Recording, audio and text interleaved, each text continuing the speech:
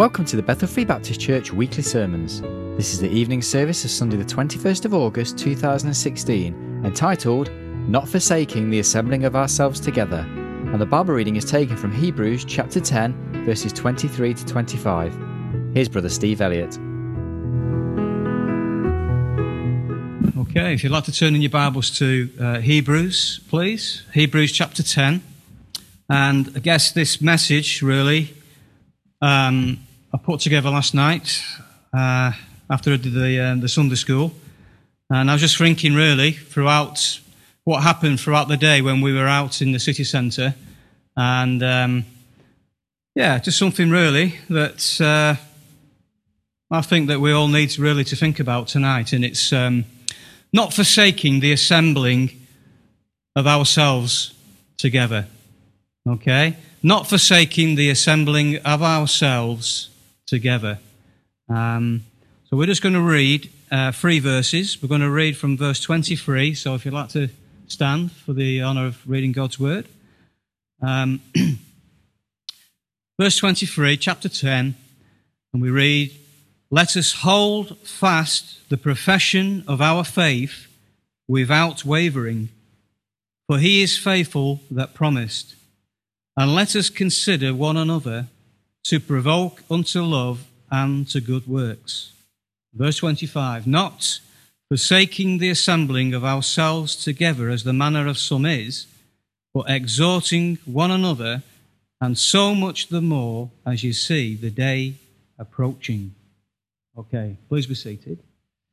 Why a message like this? Why do we need to think this evening about not forsaking the assembling of ourselves together? Well, yesterday when we were on the outreach, within about 30 minutes, I met 2 men that really typify what my experience is being a street evangelist, being out there on the streets. And I've met these kind of people so many times. And the more I go out there, the more times I meet them. And they're basically men, usually men.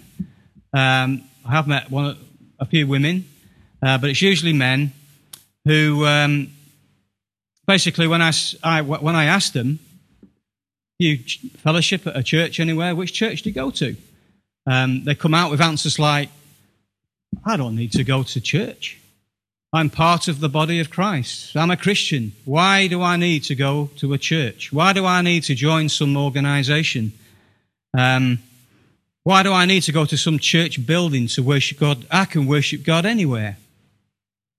I can be out there in the city centre, in the streets, worshipping God. Why do I need to go into a building?" And then they start telling me all the bad things about church and the churches that they've been in, you know. And I met 2 people like this within 30 minutes. They came up to us, and that's what they usually do. They like to come to Christians, and when they're doing the outreach, you know, they try to, I don't know if they know that they're doing it, but they're basically trying to stop the work and discourage you, basically. Trying to tell you all the bad things, instead of getting involved in a church and bedding themselves down and getting involved. But this is life, isn't it? We're living in 2016. This is the real world, okay? And this is going on. I've always wondered, why are so many of these people doing evangelism? Why are they out there on the streets? Why are these people who say you don't really need to go to church? I mean, are they representing Jesus Christ as they go out? Yeah, they are giving the leaflets out and maybe preaching. But, you know, there's another side to them which doesn't really fit the Scriptures, because they're not fellowshipping together. And when they win souls for the Lord, or if they want to invite them to church, where are they going to invite them to if they don't go to a church themselves? They're just going to have disciples like themselves, really, aren't they? So often these people that you meet often have no direction in their Christian lives. They don't have commitment. They're basically doing their own things. They don't want accountability. And if you like, they're like loose cannons. And I've met so many Do we need church? Do we need it? Look, we're living in the year 2016, okay? We're living 2016 years since the first church began, basically. Do we need church today in 2016? Or is it just an old tradition? And if we do, why do we need it? Let's just turn back to our scripture, because I believe that in these verses that we read, we find the answers basically. Verse 23 says, let us hold fast. Yeah, let us hold on to our faith without, and what's the next word? What does that mean? To waver. Yeah, basically means to be up and down, doesn't it? You know, like a boat on the ocean, on the sea, being tossed to and fro, you know, with wind. And basically, we see here in this context that we're to hold fast our profession, and then it says, without wavering. And this is one of the reasons why we need to fellowship together in a church, together, as a local church, so that we don't waver. There's a danger. And it's happening. So many Christians, there's no direction, there's no stability, all over the place. You know, when I was in Israel, they used to have something called the Elijah syndrome. I don't know if anybody knows what that is, but it's like every Tom, Dick and Harry thinks that they're a prophet, and they basically found their way to Jerusalem. And you'll see them today. They'll be on the streets, they'll be preaching, they'll be dressed up as Elijah, some of these people. And someone told me that they have a special hospital for these people. And they basically think that, you know, God is calling them out to Israel. They've had they haven't belonged to any church at all, but they've just gone on their own accord. And there they are, finding their way into the streets of Jerusalem. And they think that God has called them. And, you know, they like to think themselves as Elijah. And they call it the Elijah syndrome. And there are many people like that on the streets of Birmingham today. You know? Loose cannons. So don't waver. This is one of the reasons why we need to come together. We need to fellowship together. We need to be in a place where there's good teaching, where there's the sound gospel ministry going forth. And I believe that you can find it in here. And if you're praying for a place to fellowship, pray earnestly about this place. Because I tell you now, there aren't many places like this one. There is a famine of the words of God in this city and in our nation. And if you find a good church that preaches the gospel and there's good teaching going on, pray about joining that church. So we see here the danger of wavering. We also see in verse 24, Paul says here, and let us consider one another to provoke unto love and to good works. That's another good reason why we need to be in fellowship together, so that we can consider one another. We can think about one another. You know, it's not always about us, but it's about other people. And it's about considering others' needs. Okay? He says here, unto love and to good works. He's talking about loving the brethren, and he's talking about encouraging unto good works. Yeah? All these evangelists that are out there on the streets, you know, how much good are they really doing? How much good are they doing to encouraging people within the church? They're out there on their own, and, you know, there's no accountability, and there's no bringing souls into the church and praying for them, getting to know them.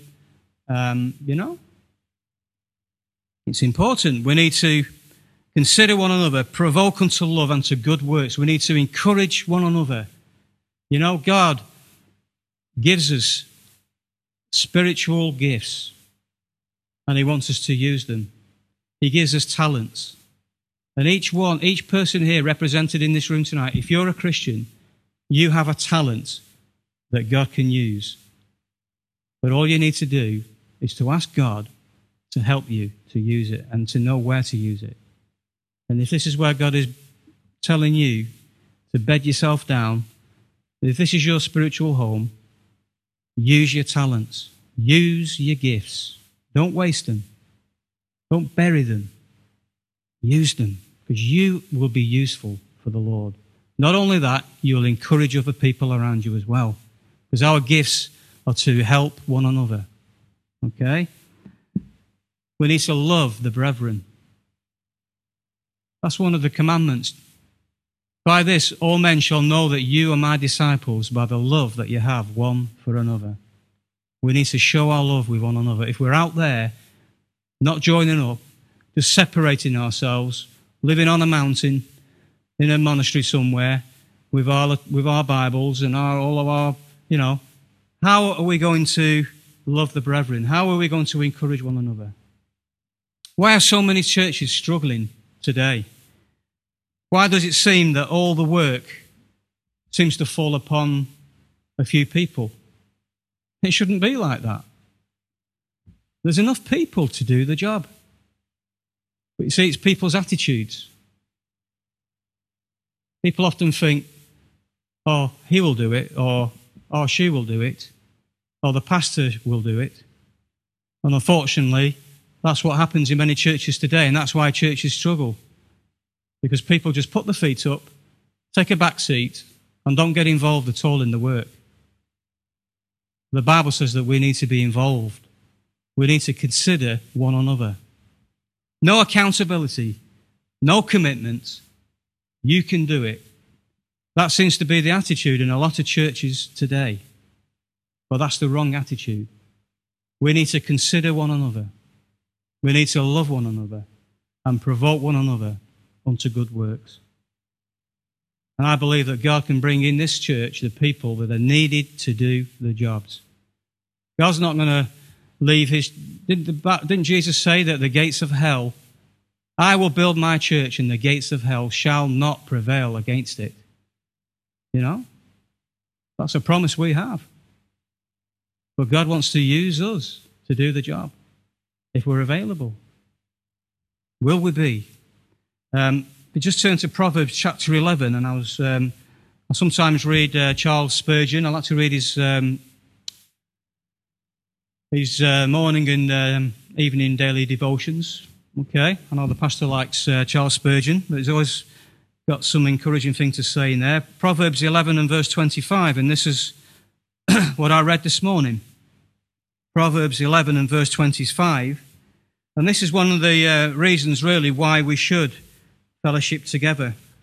We read verse 25, the liberal soul. This is the soul that he freely gives. Doesn't keep back. He's liberal with it.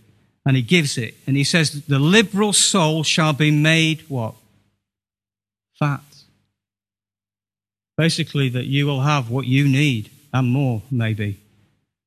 The liberal soul shall be made fat. And then he says, and he that watereth shall be watered also himself. Just listen to what Charles Spurgeon said here about this verse. He says that we are here taught the great lesson that to get we must give, that to accumulate we must scatter, that to make ourselves happy we must make others happy, and that in order to become spiritually vigorous we must seek the spiritual good of others. In watering others, we ourselves are watered. And that's how we get blessed, is when we consider one another, their needs, and we'll be blessed. The liberal soul shall be made fat, and he that watereth shall be watered also, shall also be watered. Wonderful. Let's just have a look at three things from our verse tonight. Verse 25, Hebrews chapter 10. And I want us to see three things here. The first one is that Christians forsook the assembling of themselves together 2,000 years ago. This is not something that's new. Paul had to warn these Christians not to do this. So this was happening even within the first century, 2,000 years ago. And it's happening today. There's nothing new under the sun. Okay, let's just read verse 25. Paul says, not forsaking the assembling of ourselves together. Now, why do Christians forsake the assembling together? Why do they do it? Well, we've looked at a few reasons, haven't we? We've looked at people don't want to have accountability. They don't want to be accountable to anybody. They don't want to be committed. They want to let other people just do the work. Laziness, basically. I've got two other reasons here why Christians forsake the assembling of themselves together. And I believe that this happened 2,000 years ago, and it's also happening in churches today. And one of them is bitterness. Bitterness with a brother or a sister, or it can also be bitterness towards a pastor as well. And what bitterness does is it basically makes you angry inside. And it stops you really from expressing your love towards another Christian. It was in the first century, bitterness in the church. You read about it many times in the scriptures. And it's in the church today. Let's just have a look at a few scriptures about bitterness. Let's see the fruits of bitterness. What happens? Romans chapter 3 and verse 14. And you know, Paul could write about this because he knew about it. It was happening in his day as well. Romans 3 verse 14 says that their throat is an open sepulchre. With their tongues they have used deceit. The poison of asps is under their lips. And verse 14, whose mouth is full of cursing and bitterness. And you see, this is what happens when people get bitter. We've been looking at this in the Sunday school, you know. People often show their bitterness by their words, the words that they speak. And they try to put people down. And you know, the Bible says that out of the abundance of the heart, the mouth speaks. And you know, when we're bitter, we're not really going to be showing love to one another. Bitterness is like a rot. It's rottenness. Ephesians chapter 4. Ephesians 4. And verse 31. And Paul says, let all bitterness and wrath and anger and clamour and evil speaking be put away from you with all malice. So here, Paul is telling the Christians that all bitterness, that we're to put it away. The Bible says, therefore, if any man be in Christ, he is a new creature. All things have become new. Behold, all things are passed away, all things have become new. We're to put on the new man. We're to live the new life in Christ. And we're to put bitterness away. And if you've got bitterness in your heart tonight towards another brother or a sister, even in this church, you need to deal with it. And you need to put it away. You need to, well, I'm going to show you how to deal with bitterness in a few moments. But let's just have a look at one more scripture. Hebrews chapter 12. It's going to stunt your growth. It's going to stop growing, okay? You're not going to be able to grow and mature while you have bitterness in your heart towards other Christians. Hebrews 12 and verse 15 says, looking diligently, lest any man fail of the grace of God, lest any root of bitterness springing up trouble you, and thereby many be defiled. So here again, Paul is warning that we need to be diligent, that we don't fail the grace of God, and not let a root of bitterness spring up in us, yeah, and trouble us. Because if it does, the Bible says very clearly here that it's not only going to trouble you, but it's going to defile many. You know, the Bible says that a little leaven of the whole lump. It can have an effect upon a whole congregation of people. Your bitterness. So put it away. Get it forgiven. Get it under the blood. Ask God to try and help you to love that person. You may not like some of the things that they do. Maybe there's some of the words that they speak. But don't get bitter, because that's going to have an effect upon you and your walk with the Lord. Okay? It's a hard thing. It's a real thing. But we need to let the Lord help us to deal with it. If you just turn to Matthew chapter 6. Matthew 6. And verse 14, we read, these are the words of Jesus. He says, "For if you forgive men their trespasses, your heavenly Father will also forgive you. But if you forgive not men their trespasses, neither will your Father forgive your trespasses." So we need to forgive people. That's the Christian walk. That's the Christian life. Okay? Let's not act like we're still in the world. Let's be different. Let's act like Christians. Let's act like men and women of light. Okay? Not only bitterness, but pride as well. Okay?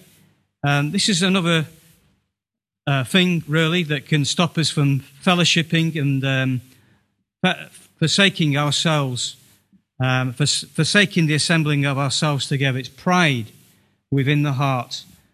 We may have thoughts like, this church doesn't fulfill all my needs. This church doesn't give me enough attention. My place is on the streets, reaching the lost people, not within the church. I don't need to be held to one church. Who do they think they are, wanting me to become a member of that church? I'll do what I want. These are some of the attitudes that can arise in people's hearts. It's basically pride, and it stops people from fellowshipping with God's people. Let's just turn to Galatians chapter 2, because we have here an account of Peter, who was an apostle, and Paul. And we see here a Christian man who withdraws himself from fellowship. And it's Peter, of all the people, of an apostle. Okay? But we see in chapter 2, and we read from verse 9. And it says, "And when James, Cephas, and John, who seemed to be pillars, perceived the grace that was given unto me, they gave to me and Barnabas the right hands of fellowship, that we should go unto the heathen, and they unto the circumcision." Okay, so Paul and Barnabas were to go to the Jews, the rest were going to the Gentiles. "Only they would that we should remember the poor, the same which I also was forward to do." Verse 11, "But when Peter was come to Antioch, I withstood him to the face, because he was to be blamed." What did he do? Well, verse 12, "For before that certain came from James, he did eat with the Gentiles." Okay, so Peter was eating with the Gentiles before these Jews came to where he was. And it says, "But when they were come, he," that's Peter, "withdrew and separated himself from these Gentile Christians." And it says, "Fearing them which were of the circumcision." He didn't want to be seen to be fellowshipping with these Gentiles, with these Jews watching him. Okay? And it says, "And the other Jews dissembled likewise with him, insomuch that Barnabas also was carried away with their dissimulation." And we see here just a small example of pride. And it basically is making a Christian withdraw himself from fellowshipping with other Christians. Angelica and myself, when we were in Israel, we saw this quite a lot. It does go on out there with the Jewish Christians. And, there are some that really think that because they're Jewish and they're a Christian, that they are above other Christians, Gentile Christians, if you like. It shouldn't be like that, but it is. It is. And sometimes as a Gentile, you might feel a bit second-class citizen, Although you are in the same house, God's house, with God's people, but it goes on. Dissimulation. People wanting just to withdraw themselves because they think they're better than you. It shouldn't be like that. Didn't Christ Didn't Paul say that the wall of partition has been broken down? You know? We're all one in Christ. And there should be that unity in God's house. You know, there's a quote that someone once said, I don't know who it was, but he said that no man is an island. Yeah? No man is an island. And the church is not to be an island. Yeah? One person. It's a group of people coming together to worship the Lord Jesus Christ. We have the same beliefs, same love for one another. You know, someone said that birds of a feather flock together, don't they? And they do. And it's good. Maybe you're saying tonight, can you show me in the scriptures where I am to be accountable? Surely because I'm free in Christ, I'm not accountable to anybody. You know, we are free. We do have freedom in Christ. But the Bible says that we're also accountable as well. And this is what a lot of Christians don't want in their lives. They think they just want to throw everything away and just be a free spirit. You know, I've got friends who are like that, Christian friends, free spirits, and just go anywhere, don't really pray, they don't have any real sense of direction. And it's incredible. Show me in the scriptures where I'm accountable. Well, let's have a look at a few scriptures. Romans chapter 14. Romans chapter 14 and verse 1. We're accountable to one another, actually, according to the scriptures. Paul says, him, in verse 1, that is weak in the faith, receive ye, but not to doubtful disputations. Him that is weak in the faith, receive. And this is one of the reasons why we need to fellowship together, is because there are brothers and sisters who are weak in the faith. They may be going through some hard times, some struggles. I may go through hard times, but I need strength, and I need other Christians to help me and to pray for me. And we're only going to get that when we're with God's people. Him that is weak in the faith, receive ye. We are accountable to each other. Someone who's out there, no direction, not joining up, not coming together to worship, to fellowship, how is that person ever going to help another person to be strong in their faith? It's not going to happen. Romans 15 and verse 1, Paul says, we, Christians, then that are strong ought to bear the infirmities of the weak. And what's the next phrase? And not to please ourselves. Let every one of us please his neighbour for his good, to edification. That's what we're to do. We're to edify one another and not to please ourselves. A lot of people say that about coming to church, that this church doesn't give me what I want, you know. I remember Brian Beaver, I think it was, in the last conference that we had.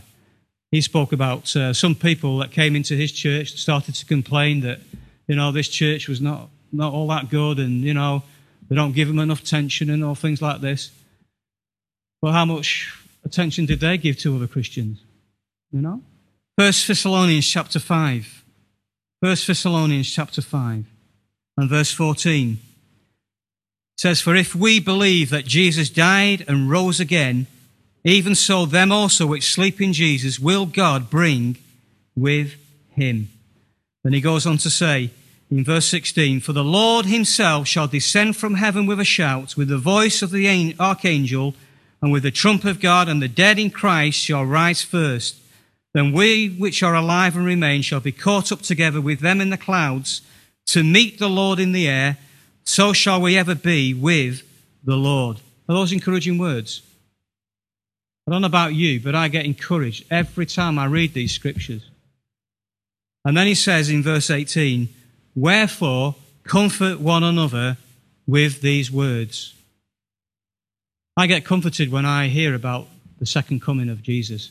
I get comfort when I hear that one day I'm going to be able to throw my insulin pen away and not have to check my blood 3 times more times a day, you know. I get encouraged by that. I get encouraged by thinking the glory. What's going to be there? New body, you know? No more pain, no more suffering. You know, this lady that we met in the streets yesterday, Louise, I wouldn't have known it until the last moments of speaking to her when she told me that she had cancer and she had tumours in her body. She'd had cancer operations already this year. But you know, when I was speaking to her, I didn't know that. But she could see that she had the joy of the Lord.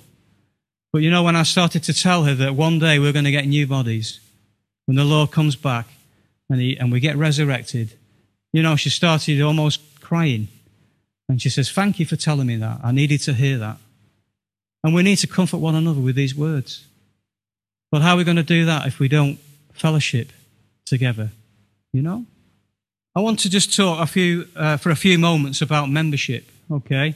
Because, you know, we've had people in this church who have come and they've been offended when the pastor's got in the pulpit and he's spoken about membership. People think, well, I'm not joining the club. I'm not joining some football club, some bingo or whatever. Why should I become a member of a church? Surely that's some kind of worldly thing. You know? Can you show me in the scriptures where it talks about membership? Well, I can't find in the scriptures where it says that you must be a member, but I can find many principles throughout the scriptures, from the Old to the New Testament, where it says that we need to be joined together, we need to be accountable, and we need to be numbered. You know, it happened in the Old Testament with Israel. You read the book of Numbers. It's all about numbers. It's all about knowing how many people were in each tribe and what they were to do, the priests and those that were serving in the house of God. Everyone wasn't just like a loose cannon flying around. There was order. There was organization. But they only really had that because they knew who was in that tribe. Okay? So there is a principle in Scripture of accountability, of names being brought together. So we know who we have, who is a part of what's going on in God's house. Okay? You just turn to the book of Acts. And remember when Judas fell, okay, he was one of the disciples, one of the 12, but he sinned, and they had to find another to take his place, okay, to join in the ministry and to be an apostle. And if you like to turn to verse 15, we see here that the church, we're organizing this together. Who was going to take this man's place? It says, and in those days Peter stood up in the midst of the disciples and said, notice, the number of names together were about 120. So they knew, because of the number, they'd taken a number, how many there were. Okay? Then he says, men and brethren, this scripture must needs have been fulfilled, which the Holy Ghost by the mouth of David spake before concerning Judas, which was guide to them that took Jesus. For he was numbered with us. He was one of them. And had obtained part of this ministry. And then we read about what happened to Judas. Okay? Verse 26. Let's just go back a few verses. Verse 24. And we see here that they were praying. And it says in verse 23, and they appointed two, Joseph called Barsabas, who was surnamed Justus, and Matthias, okay, or Matthias. This was the other one. And they prayed and said, thou, Lord, which knowest the hearts of all men, show whether of these two thou hast chosen. They wanted to know from the Lord which one of these men was going to be one of the other apostles, that he may take part of this ministry. He was going to take part of the ministry with the apostles and apostleship, from which Judas by transgression fell, that he might go to his own place. Verse 26, and they gave forth their lots, and the lot fell upon Matthias, and he was, what's the next word? Numbered with the 11 apostles. So we see here that there is a numbering.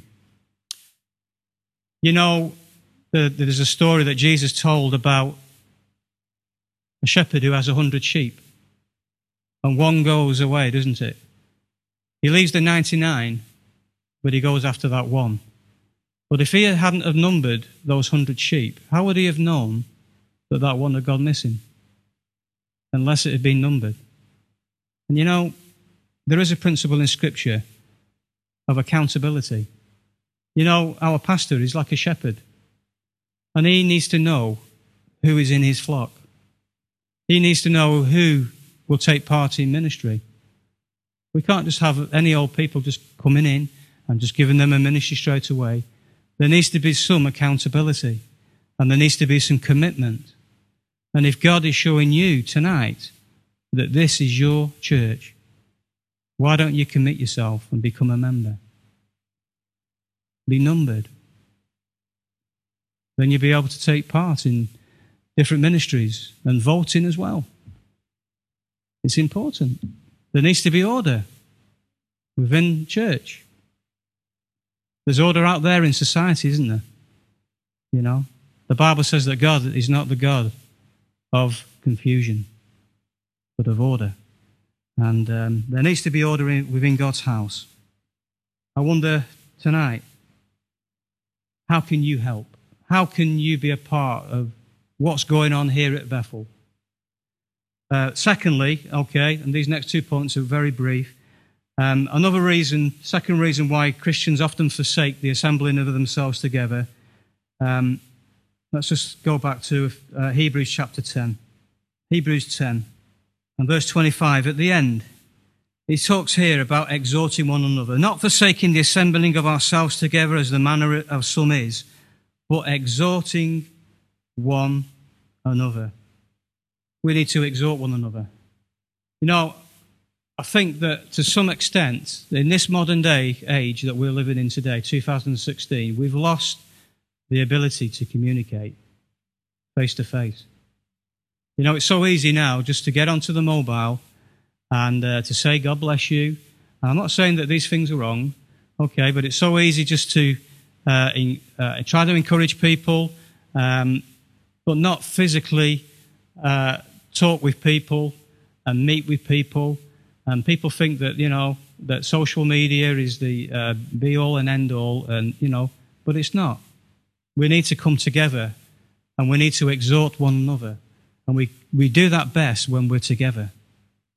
People can see expressions in your face. People can hear words. People can know how you feel about them and how they feel about how they feel about you. And, you know, often with mobile telephones, we can't really do that. And I think that to some extent we are losing that close connection. So let's be careful with those things. I just wonder tonight, why is it that so many street evangelists don't really want to be in church and try to exhort God's people? You know, I spoke to one yesterday who was putting down the church because they didn't do any evangelism, but he doesn't go into that church very often. I mean, how is that encouraging people? You know? It's a rare thing that happens in church today, that they'll go out into the streets and they'll do evangelism. We do it here. Get involved. Be involved in what's going on if you can, if you're able to do it. If you're not, pray for the ministry. And lastly, we see here that Christians need to assemble more as the day approaches. That's what we read in this verse, don't we? He says, and so much more as ye see the day approaching. Which day is that? It's the day of the Lord, isn't it? It's his second return. It's his coming again. And we know it's very, very near. And the Bible is exhorting us here that we need to fellowship even more as that day approaches. Why? Because things are going to get harder. This world is going to get much darker. Things are going to get tough. But we need to be fellowshipping together and encouraging one another in the Lord. Let's not forsake the fellowshipping of ourselves together. You know, ask yourselves tonight, what can I do? Is this where you want me, Lord? Is this the spiritual home that you've got me in? And if it is, bed yourself down, get involved with what's going on, and use your gifts, use your talents, help the pastor. Be an encouragement to him. He needs it, and his family. And God will bless you. He will. He's promised in his word. Let's have a word of prayer. Dear Lord, we just thank you tonight for this simple message.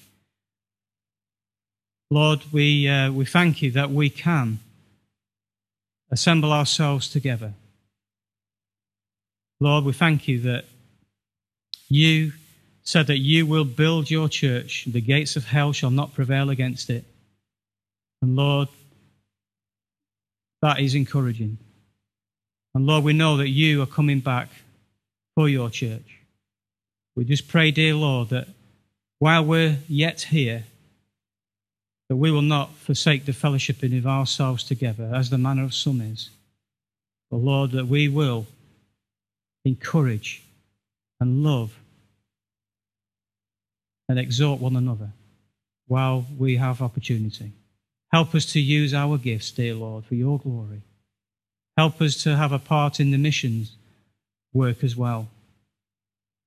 And Lord, we know that we will be doing your will when we do this in Jesus' name.